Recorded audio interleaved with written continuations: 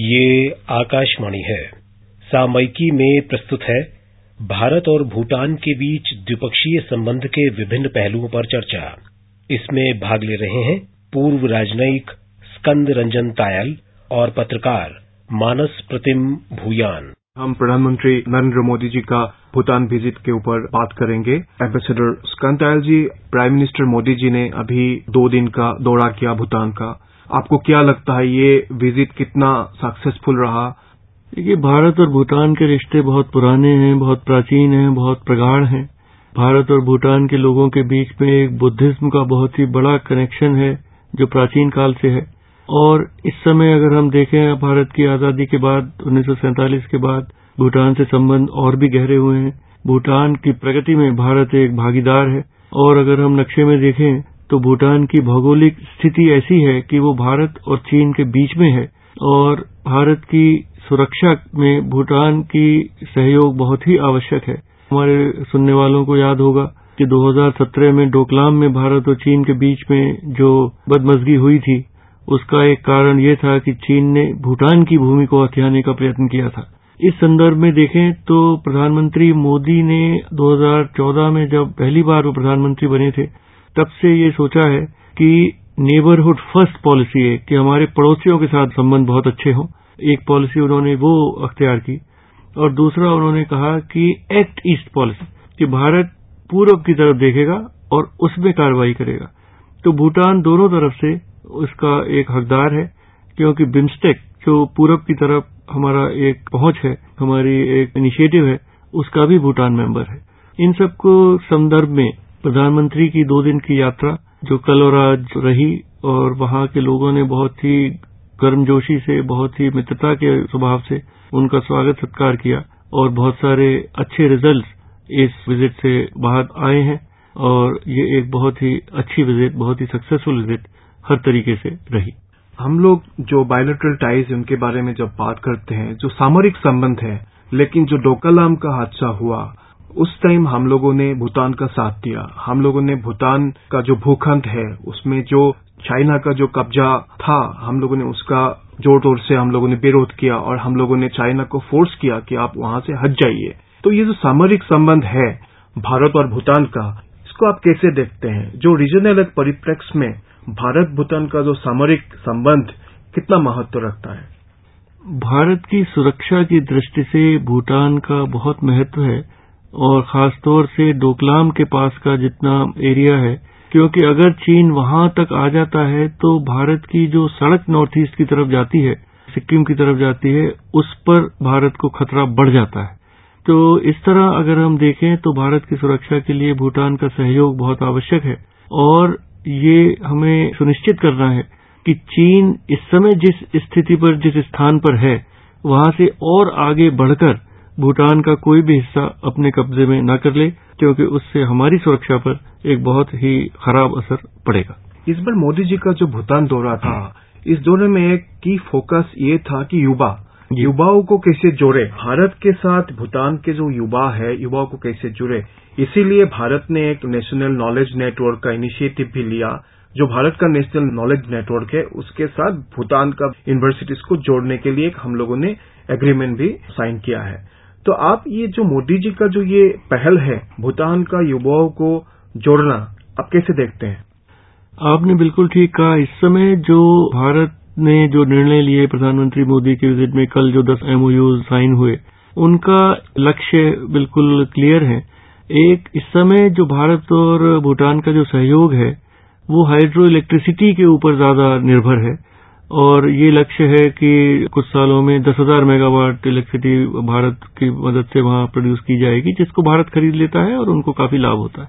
पर अगर हम आगे की तरफ देखें तो भूटान का जो युवा है वो एक नए जमाने का नागरिक बनना चाहता है, वो पढ़ना लिखना चाहता है, उसके अपने एस्पिरेशंस हैं, और उनको भारत ने अच्छी तरह समझा है और उसमें भूटान के साथ सहयोग करने का निर्णय लिया है। जो 10 MOU साइन हुए हैं वो 6 उनमें ऐसे हैं जिसमें भारत की प्रमुख institutes of technology, national law institute, national institute of technology, Silchar, ये भूटान के शिक्षा संस्थानों के साथ सहयोग करेंगे, जिससे कि भूटान के युवा को पढ़ने के और अच्छे अवसर मिले। 4,000 भूटान के युवा भारत में पहले ही पढ़ते हैं उनकी भी संख्या बढ़ाई जाएगी।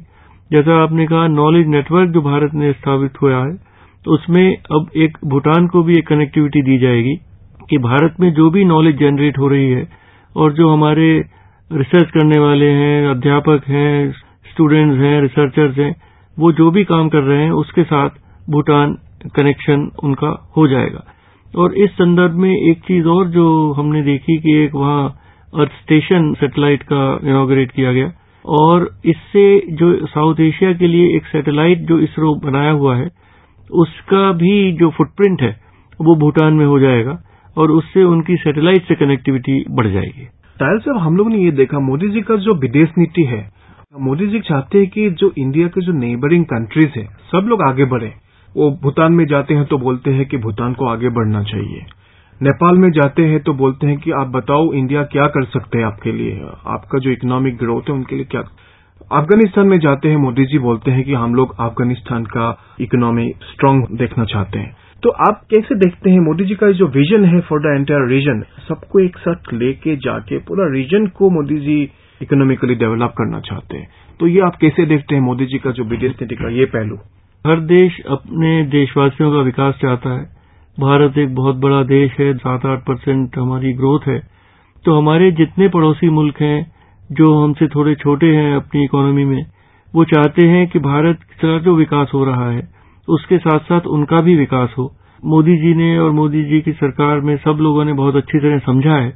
हम लोग आधे रास्ते से अधिक जाएंगे और इन सब देशों की मदद करेंगे कि इन सब देशों में हमारा चाहे श्रीलंका हो, मालदीव्स हो, भूटान हो, बांग्लादेश हो, नेपाल हो, हम लोग उनकी मदद के लिए हमेशा तैयार हैं। और जैसे कि भूटान में 400 करोड़ का एक ट्रेड सपोर्ट फैसिलिटी को एस्टेब्लिश किया गया है।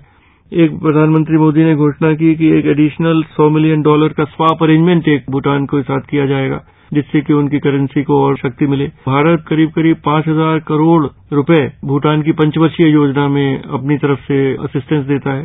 तो तरह तरह से भूटान का जो विकास हो रहा है उसमें भारत पहले ही भागीदार है और आगे भी रहेगा, ये प्रधानमंत्री मोदी ने उनको आश्वासन दिया है। और जैसा हमने पहले बात की, अब नई पीढ़ी के क्या उनकी आकांक्षाएं हैं, क्या उनकी अपेक्षाएं हैं और क्या वो चाहते हैं, उसमें किस तरह भारत उनके साथ खड़ा हो सकता है और उनके साथ चल सकता है, इस पर एक नई दिशा प्रधानमंत्री मोदी जी ने आज दी है, प्रधानमंत्री लोटे शेरिंग के साथ बात करने के पश्चात।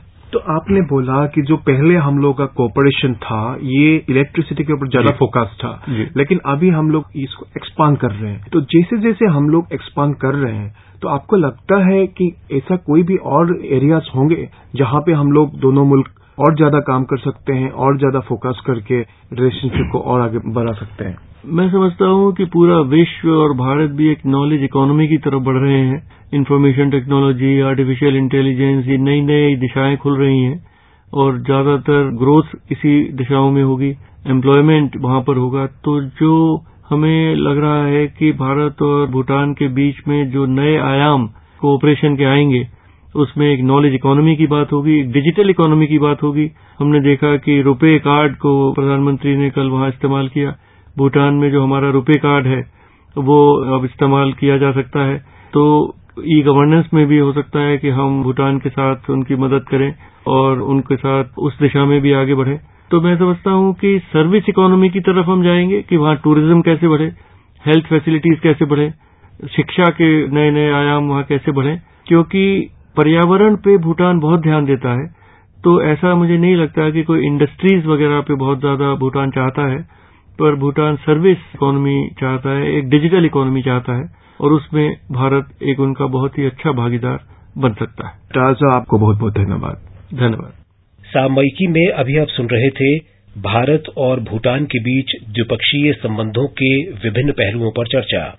इसमें भाग ले रहे थे पूर्व राजनयिक स्कंद रंजन तायल और पत्रकार मानस प्रतिम भूयान। ये कार्यक्रम आकाशवाणी के समाचार सेवा प्रभाग द्वारा प्रस्तुत किया गया। इस कार्यक्रम के संबंध में अपनी प्रतिक्रिया आप हमें ईमेल कर सकते हैं। पता है airnsdtalks@gmail.com। ये कार्यक्रम फिर से सुनने के लिए लॉग ऑन करें हमारी वेबसाइट newsonair.com।